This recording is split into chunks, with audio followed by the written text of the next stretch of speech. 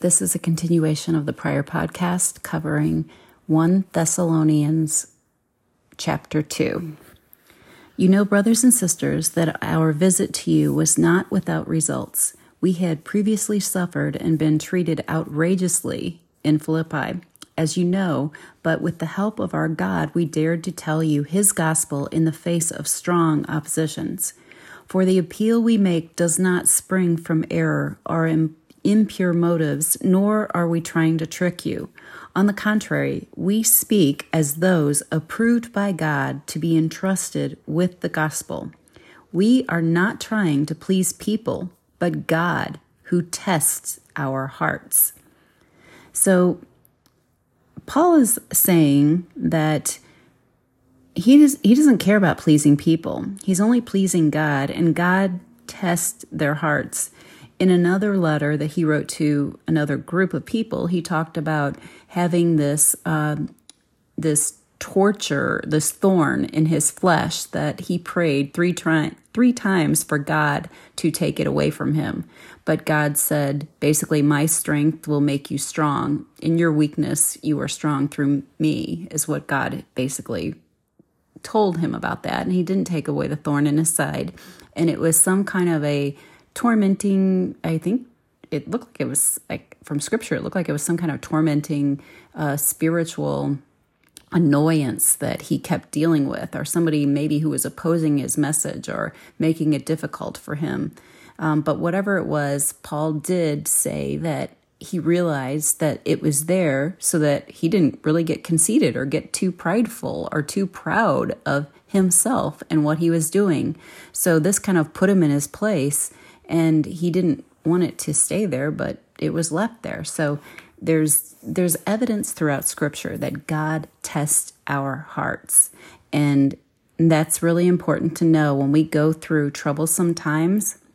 Those are either, well, maybe there's more than two possibilities, but what I think of usually is it's either an evil spiritual attack, three things, or it could be a result just from our actions. Like if we do something sinful, we are going to pay the consequence of it eventually. And then 3, it could just be a test from God to see God allowing the evil to come into our life, to see what we will do, to see how we will act after when it happens to us. Like, will we turn to God or will we turn away from God? So that's a testing period in our life. And he does that even to, as you can see here, Paul, who's doing God's will and spreading the gospel message, Paul is still being tested. So just because someone is in Christ doesn't mean that they won't be tested.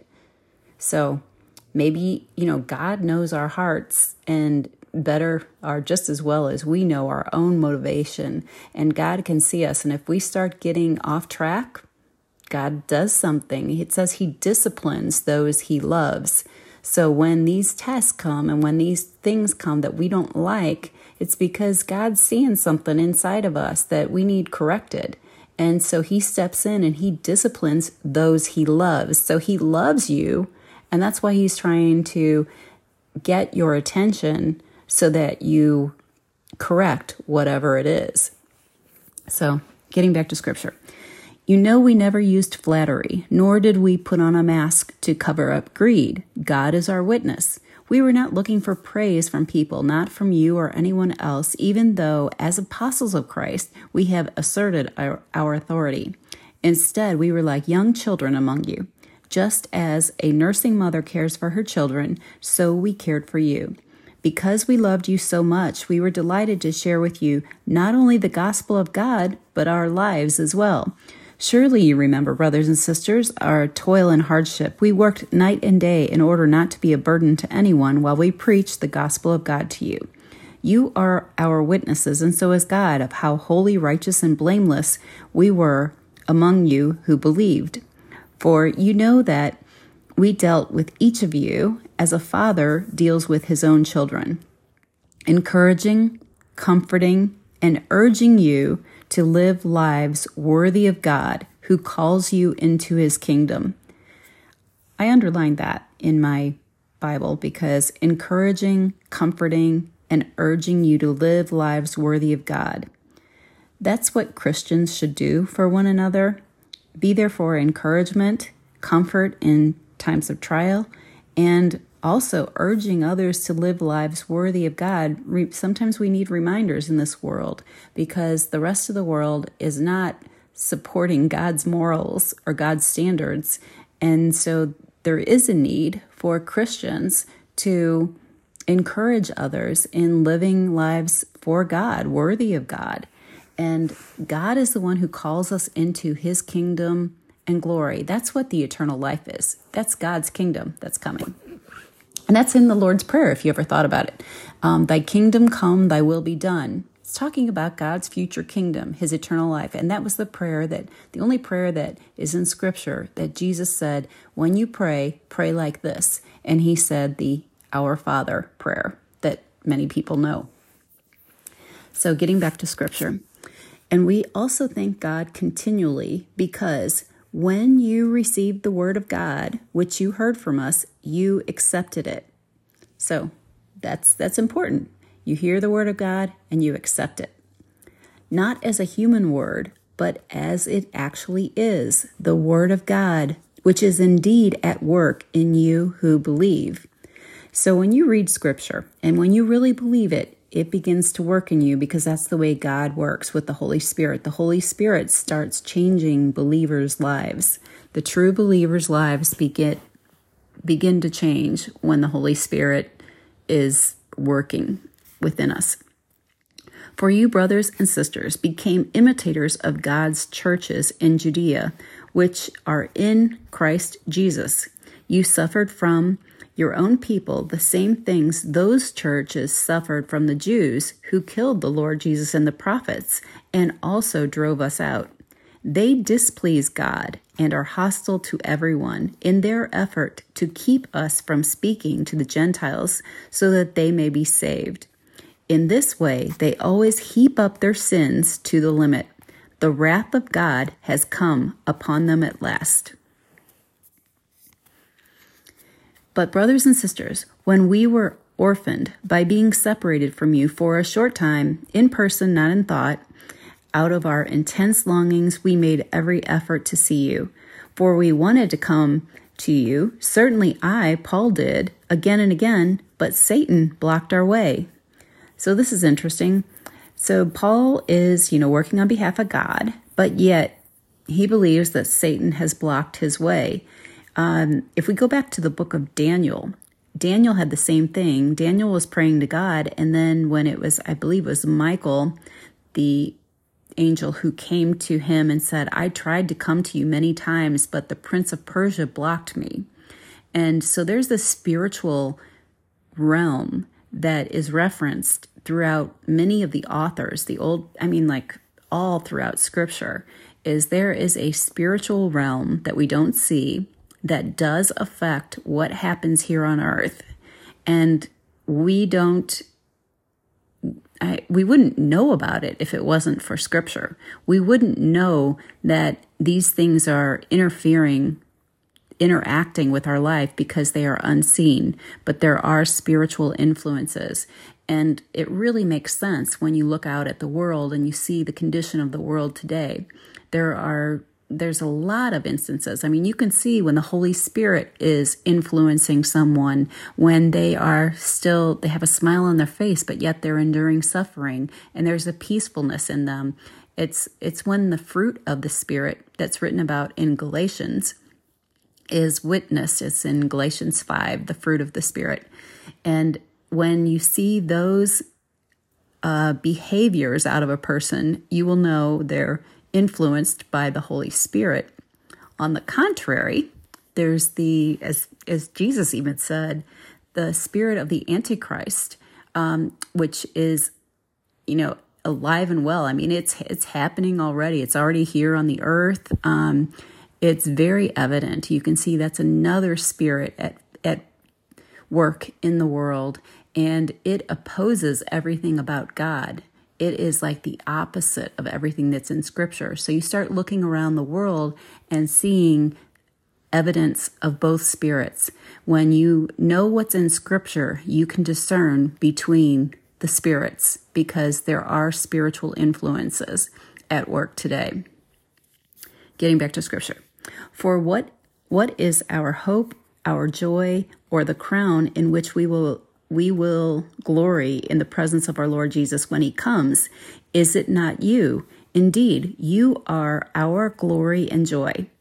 So when we could stand it no longer, we thought it best to be left by ourselves in Athens. We sent Timothy, who is our brother and co-worker in God's service in spreading the gospel of Christ, to strengthen and encourage you in faith. Again, I underline this, strengthen and encourage you in faith. That's what Christians should do for other Christians. Back to Scripture. So that no one would be unsettled by these trials. For you know quite well that we are destined for them. So I'm going to stop there too, because when I first became a believer, I thought that I realized, so I was convicted that I was not living my life the way I wanted to, and I was not living my life the way God wanted me to. So I came to that realization, and I said, I'm done. I'm finished making decisions in my life. God, I want you to take over, and I want you to guide me. And I thought that when I did that, I said, okay, I did. This is when I surrendered. And I thought, now my life is going to be good because God's going to be guiding me and I'm not going to make any more stupid choices. Everything's just going to be wonderful. And I was so wrong. And I didn't want to admit what was not admit, but I didn't want to share what was happening to me because I knew I was doing the right thing by trusting God and surrendering to God. I knew that was right, but I was surprised by what happened. And I was afraid to tell anybody what was happening because all of a sudden I went through a lot of tests and trials right after that. And I kind of kept it to myself because it was one of those things where I was like, I know this is right, but why? Why is this happening? And it really hit me hard. And there was one day that I was crying to God and I was praying and I was saying, God, I'm doing everything know that I'm supposed to do. And yet this and this and this and this and this is happening to me. And why? And at this point, I had not read Scripture. I had surrendered before I ever read the Bible. And so I had bought the Bible. As I was in this process, I thought, I better get a Bible. I bought this study Bible that I have right now. And when I did, I was reaching out to God and I was extremely upset. And I picked up the Bible and I was like, God, just show me something, let me see something in this book that, makes some sense out of this. And I opened up the Bible for the first time and it was to somewhere within the book of Job. And I started reading. So I thought, okay, I'm just going to go back to the beginning of this book and I'm going to read this book. And this will be my first book that I read out of the Bible. And it was. And if you haven't read the book of Job, it's all about Job being a righteous person, but God allowing Satan to take everything away from Job as a test. And Job doesn't have any support from any of his friends, and they all think that Job did something wrong.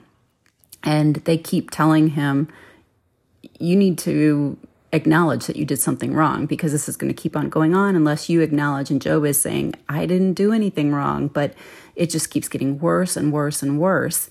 And horrible things happen. And I remember as I was reading this, I thought, okay, I'm relating to this because my life is going really bad right after I did this.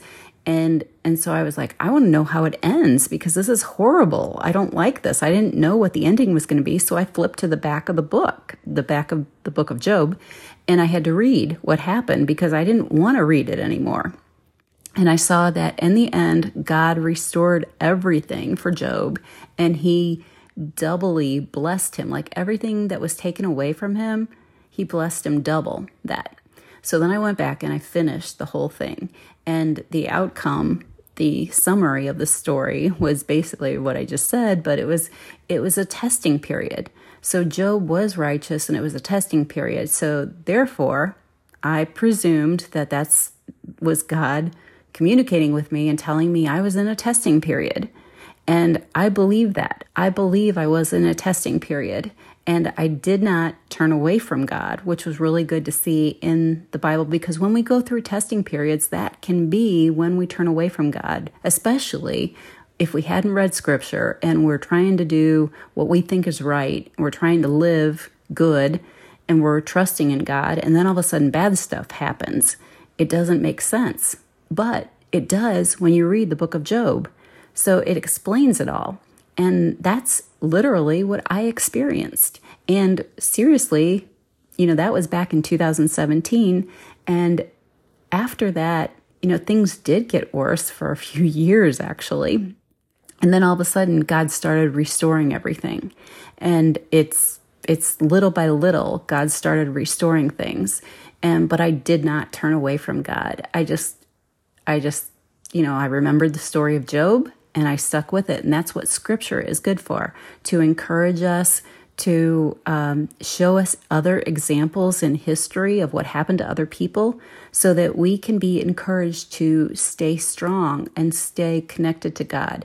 And in those times, I did stay close to God. But it took me still another couple years before I actually read the entire Bible. So I was still not fully surrendered. That was my intention, but I hadn't given up everything yet. So it wasn't until 2019 when I read the Bible, and then I was convicted even more, and I decided I need to change. I'm not doing what I should be doing.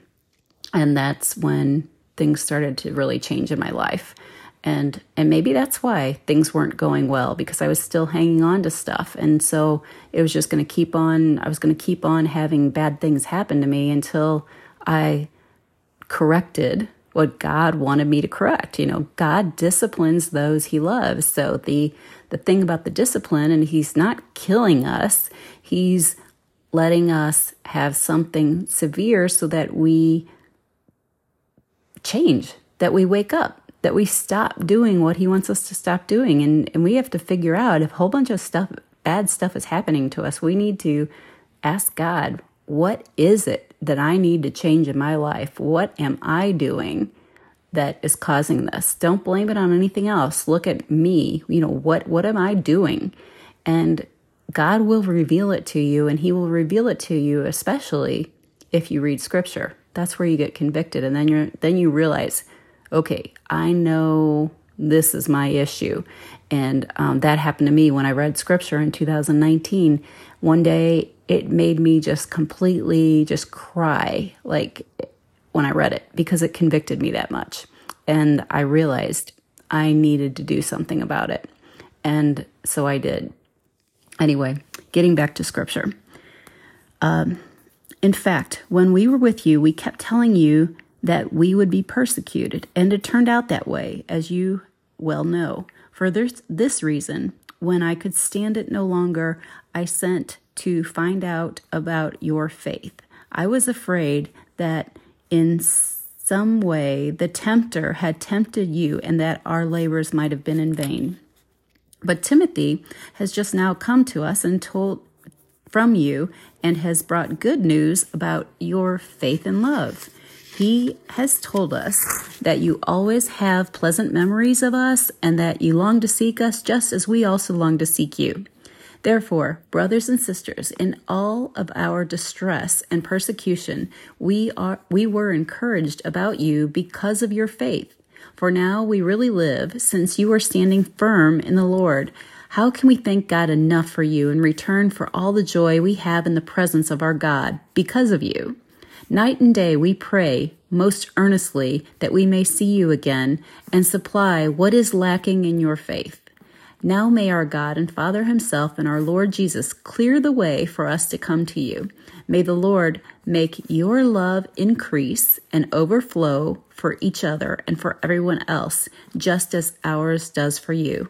May he strengthen your hearts so that you will be blameless and holy in the presence of our God and Father when our Lord Jesus comes with all his holy ones.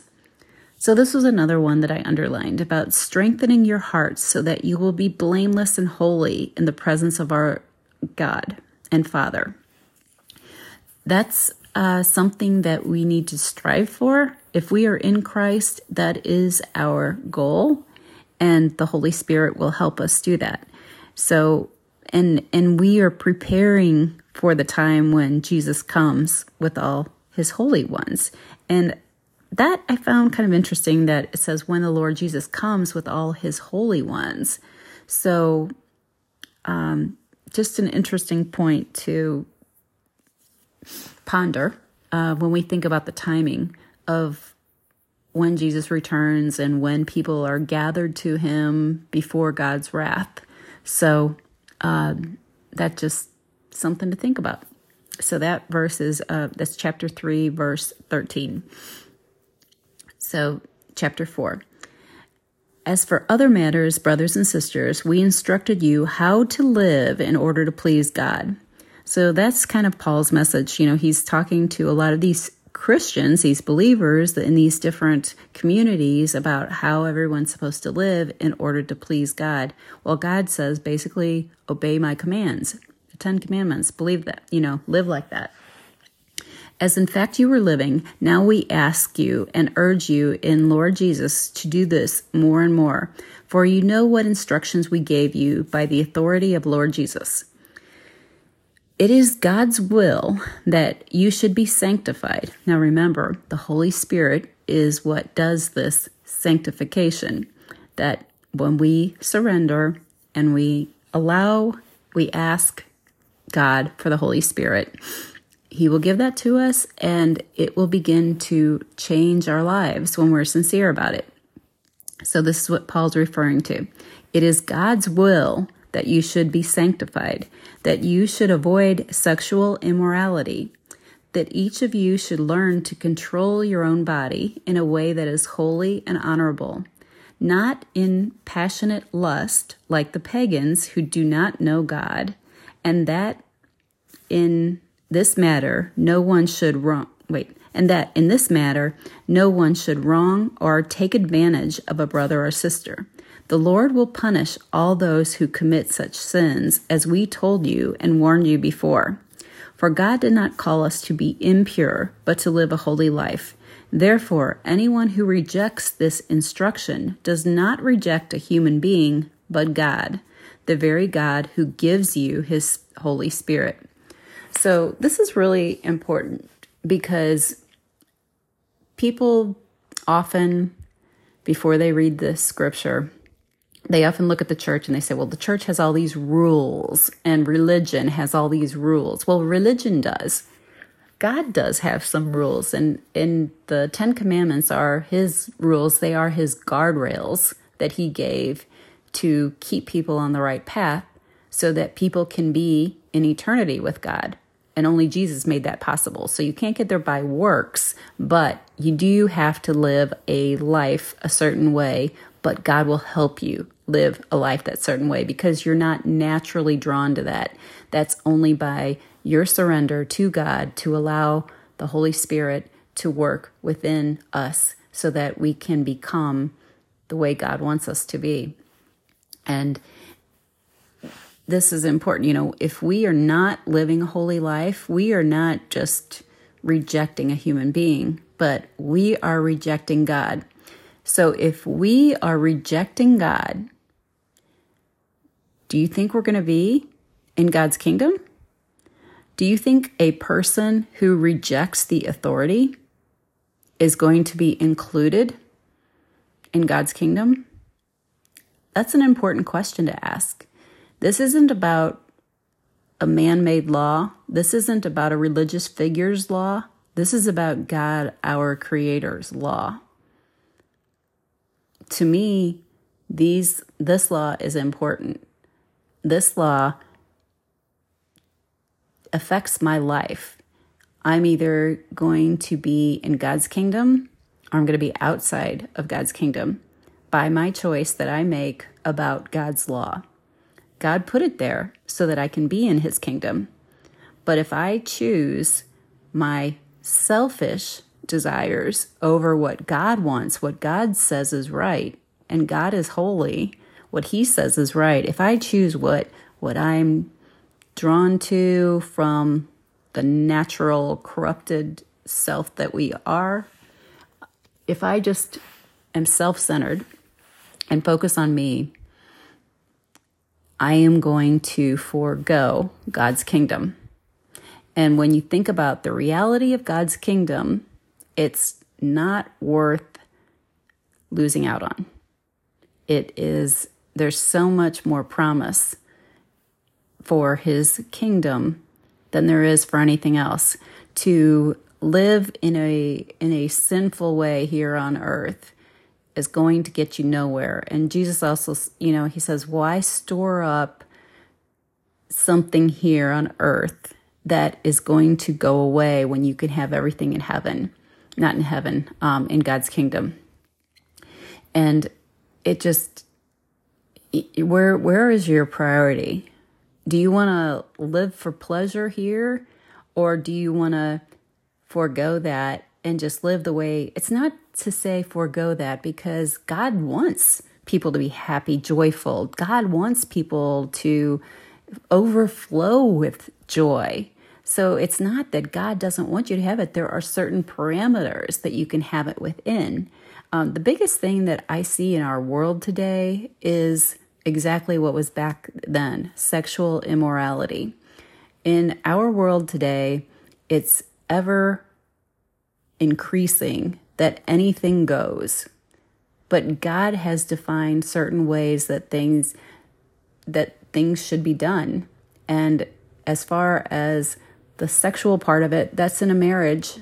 And anything outside of a marriage is not what God condones. And a marriage is between a man and a woman. And that's God's rule. We didn't make it up. It's God. God came up with all that. God set the rules. God's the creator. So we can choose to accept that or reject that. If we reject that, we are rejecting God's kingdom. If we accept that, we will be sanctified by allowing God to work within us so that we can be in God's kingdom. So that's a call you have to make yourself. What is more important, to live for today or to live for eternity? Well, it's pretty obvious to me that today in our life here on earth is just a blip. As Jesus's brother said, he called it, our life is just but a mist or a vapor that's here for a short while, then gone. That's what our earth life is like. But when you think of earth life compared to eternity, try and graph that. Graph a life here on earth that's maybe 120 years, and then think about eternity. It never ends. It goes on and on and on and on forever. So what about the comparison? Are you going to think about getting everything while you're in this little short blip and forego everything that you would have in God's kingdom? What's more important? It's something we all have to think about and make a decision on. Now, about your love for one another, we do not need to write to you, for you yourselves have been taught by God to love each other. And in fact, you do love all of God's family throughout Macedonia. Yet we urge you, brothers and sisters, to do so more and more, and to make it your ambition to lead a quiet life.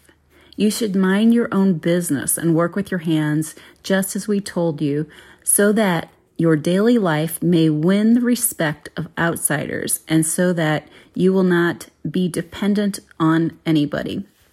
That's kind of an interesting thing that, just lead a quiet life. Mind your own business. Work with your hands. Keep yourself busy. And then you win the respect of others.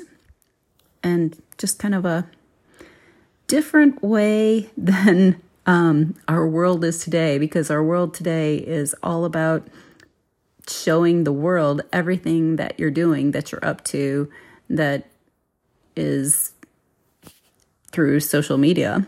And it's so different from living the quiet life, where that's just an interesting point to think about. Okay, back to scripture. Brothers and sisters, we do not want you to be uninformed about those who sleep in death, so that you do not grieve like the rest of mankind who have no hope. Okay, I want to stop there too. Again, he says who sleep in death. When someone dies, that's not forever. They're sleeping. That's the best we can describe it. The best that anyone, Jesus even described it as sleeping, that someone is asleep when they die. They're going to wake up. When Jesus returns, they're going to wake up. Those who are in Christ are going to wake up when Jesus returns.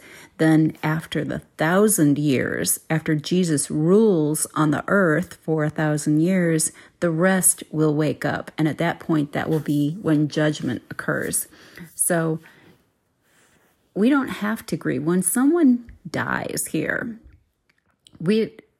if people don't realize that it's just a sleep, there is tremendous sadness.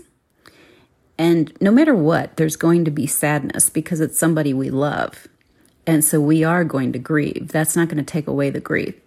But when someone knows what's in Scripture, we know it's just temporary. We are going to see that person again. As long as they are in Christ, we are going to see that person again. So it takes patience, that we just have to wait for that to happen. But I don't know. I don't know if it's just me, but it sure seems like our world is changing, and that Jesus' return is coming up soon. And there's a lot of other believers that I'm seeing are saying the same thing too. And who knows, we could all be, maybe too hopeful, maybe lacking patience, where we're wanting it to happen sooner than later. And maybe it's going to be a lot longer, but a lot of the signs that are given to us through prophecy, through the book of Revelation, through so many books of the Bible, pretty much all the prophets, a lot of the things that they talk about happening in the end times are happening now, or are forming right now. And so because of that, it seems like we could potentially be very close to the return of Jesus, which if you are in Christ, that's a really good thing, because that means that anybody that you cared about that passed away, you're going to see him really soon. If you're not in Christ, that's kind of a fearful thing, because if Jesus' return is coming, there's going to be the wrath of God that follows after that, where everyone who's done wrong and who's rejected God will be severely punished.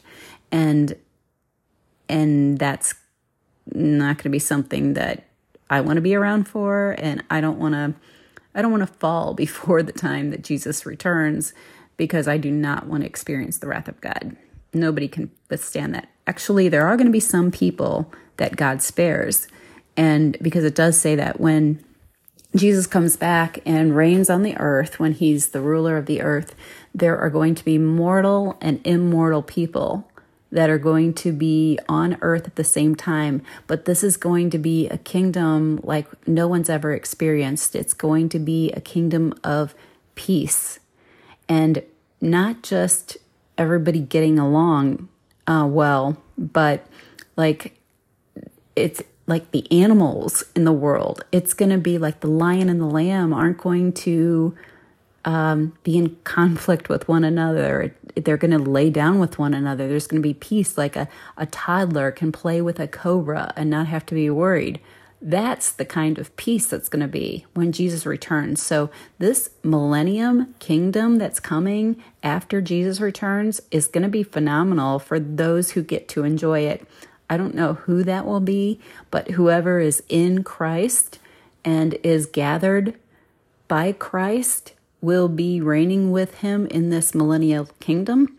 So that could be some of us that hear this. So it's important to be prepared before Jesus comes, because at that point, it will, our destiny will be pretty much determined. And those who are spared, who don't die during God's wrath, they will be living during the millennium, and they are actually going to have these extended lifespans like they used to have in the beginning in Genesis. The shocking thing that I first discovered when I read Genesis was that people lived to be like 900, 800 years old.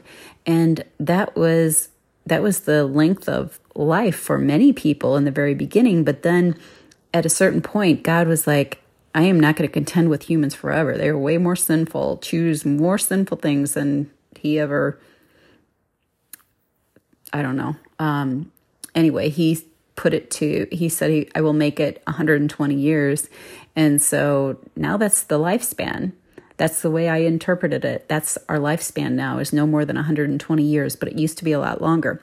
But what it says about in the millennial kingdom is that people who live to be 100 will just be like a baby. Like they're very young in the millennial kingdom. So this is going to be a restoration of the earth, but still not perfect, but a restoration of the earth, and probably a restoration of humans during that time too.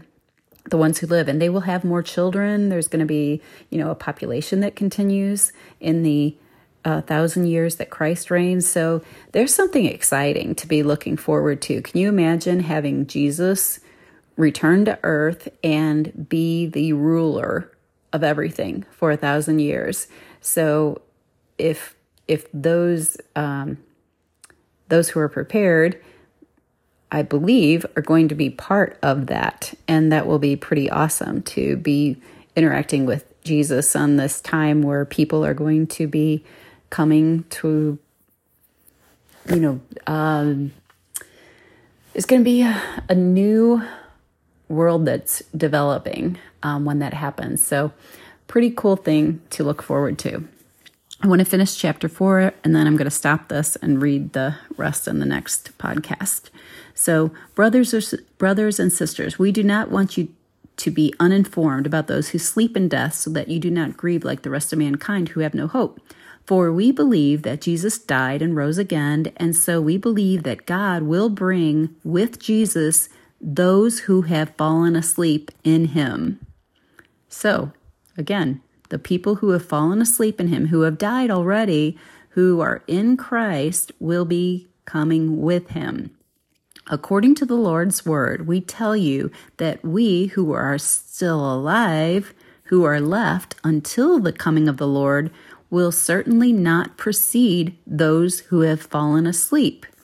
For the Lord himself will come down from heaven with a loud command, with the voice of an archangel, and with the trumpet call of God, and the dead in Christ will rise first. After that, we who are still alive and are left will be caught up together with them in the clouds to meet the Lord in the air, and so we will be with the Lord forever. Therefore, encourage one another with these words. That is like the most important thing that we have to look forward to. If we are in Christ, when Christ comes back, we are going to be drawn up to him. Now remember, when Jesus ascended into the sky after he resurrected, and he was with some of his disciples, and these angels appeared, and they said, the same way that he goes is the same way he will return. So he went up and he ascended into the sky. I can't even imagine what that would have been like. But the angel said he's going to come back the exact same way. So this is exactly what when we talk about Jesus' return, this is what everyone who is in Christ is looking forward to, because it will be pretty awesome. So I will start with chapter 5 next podcast.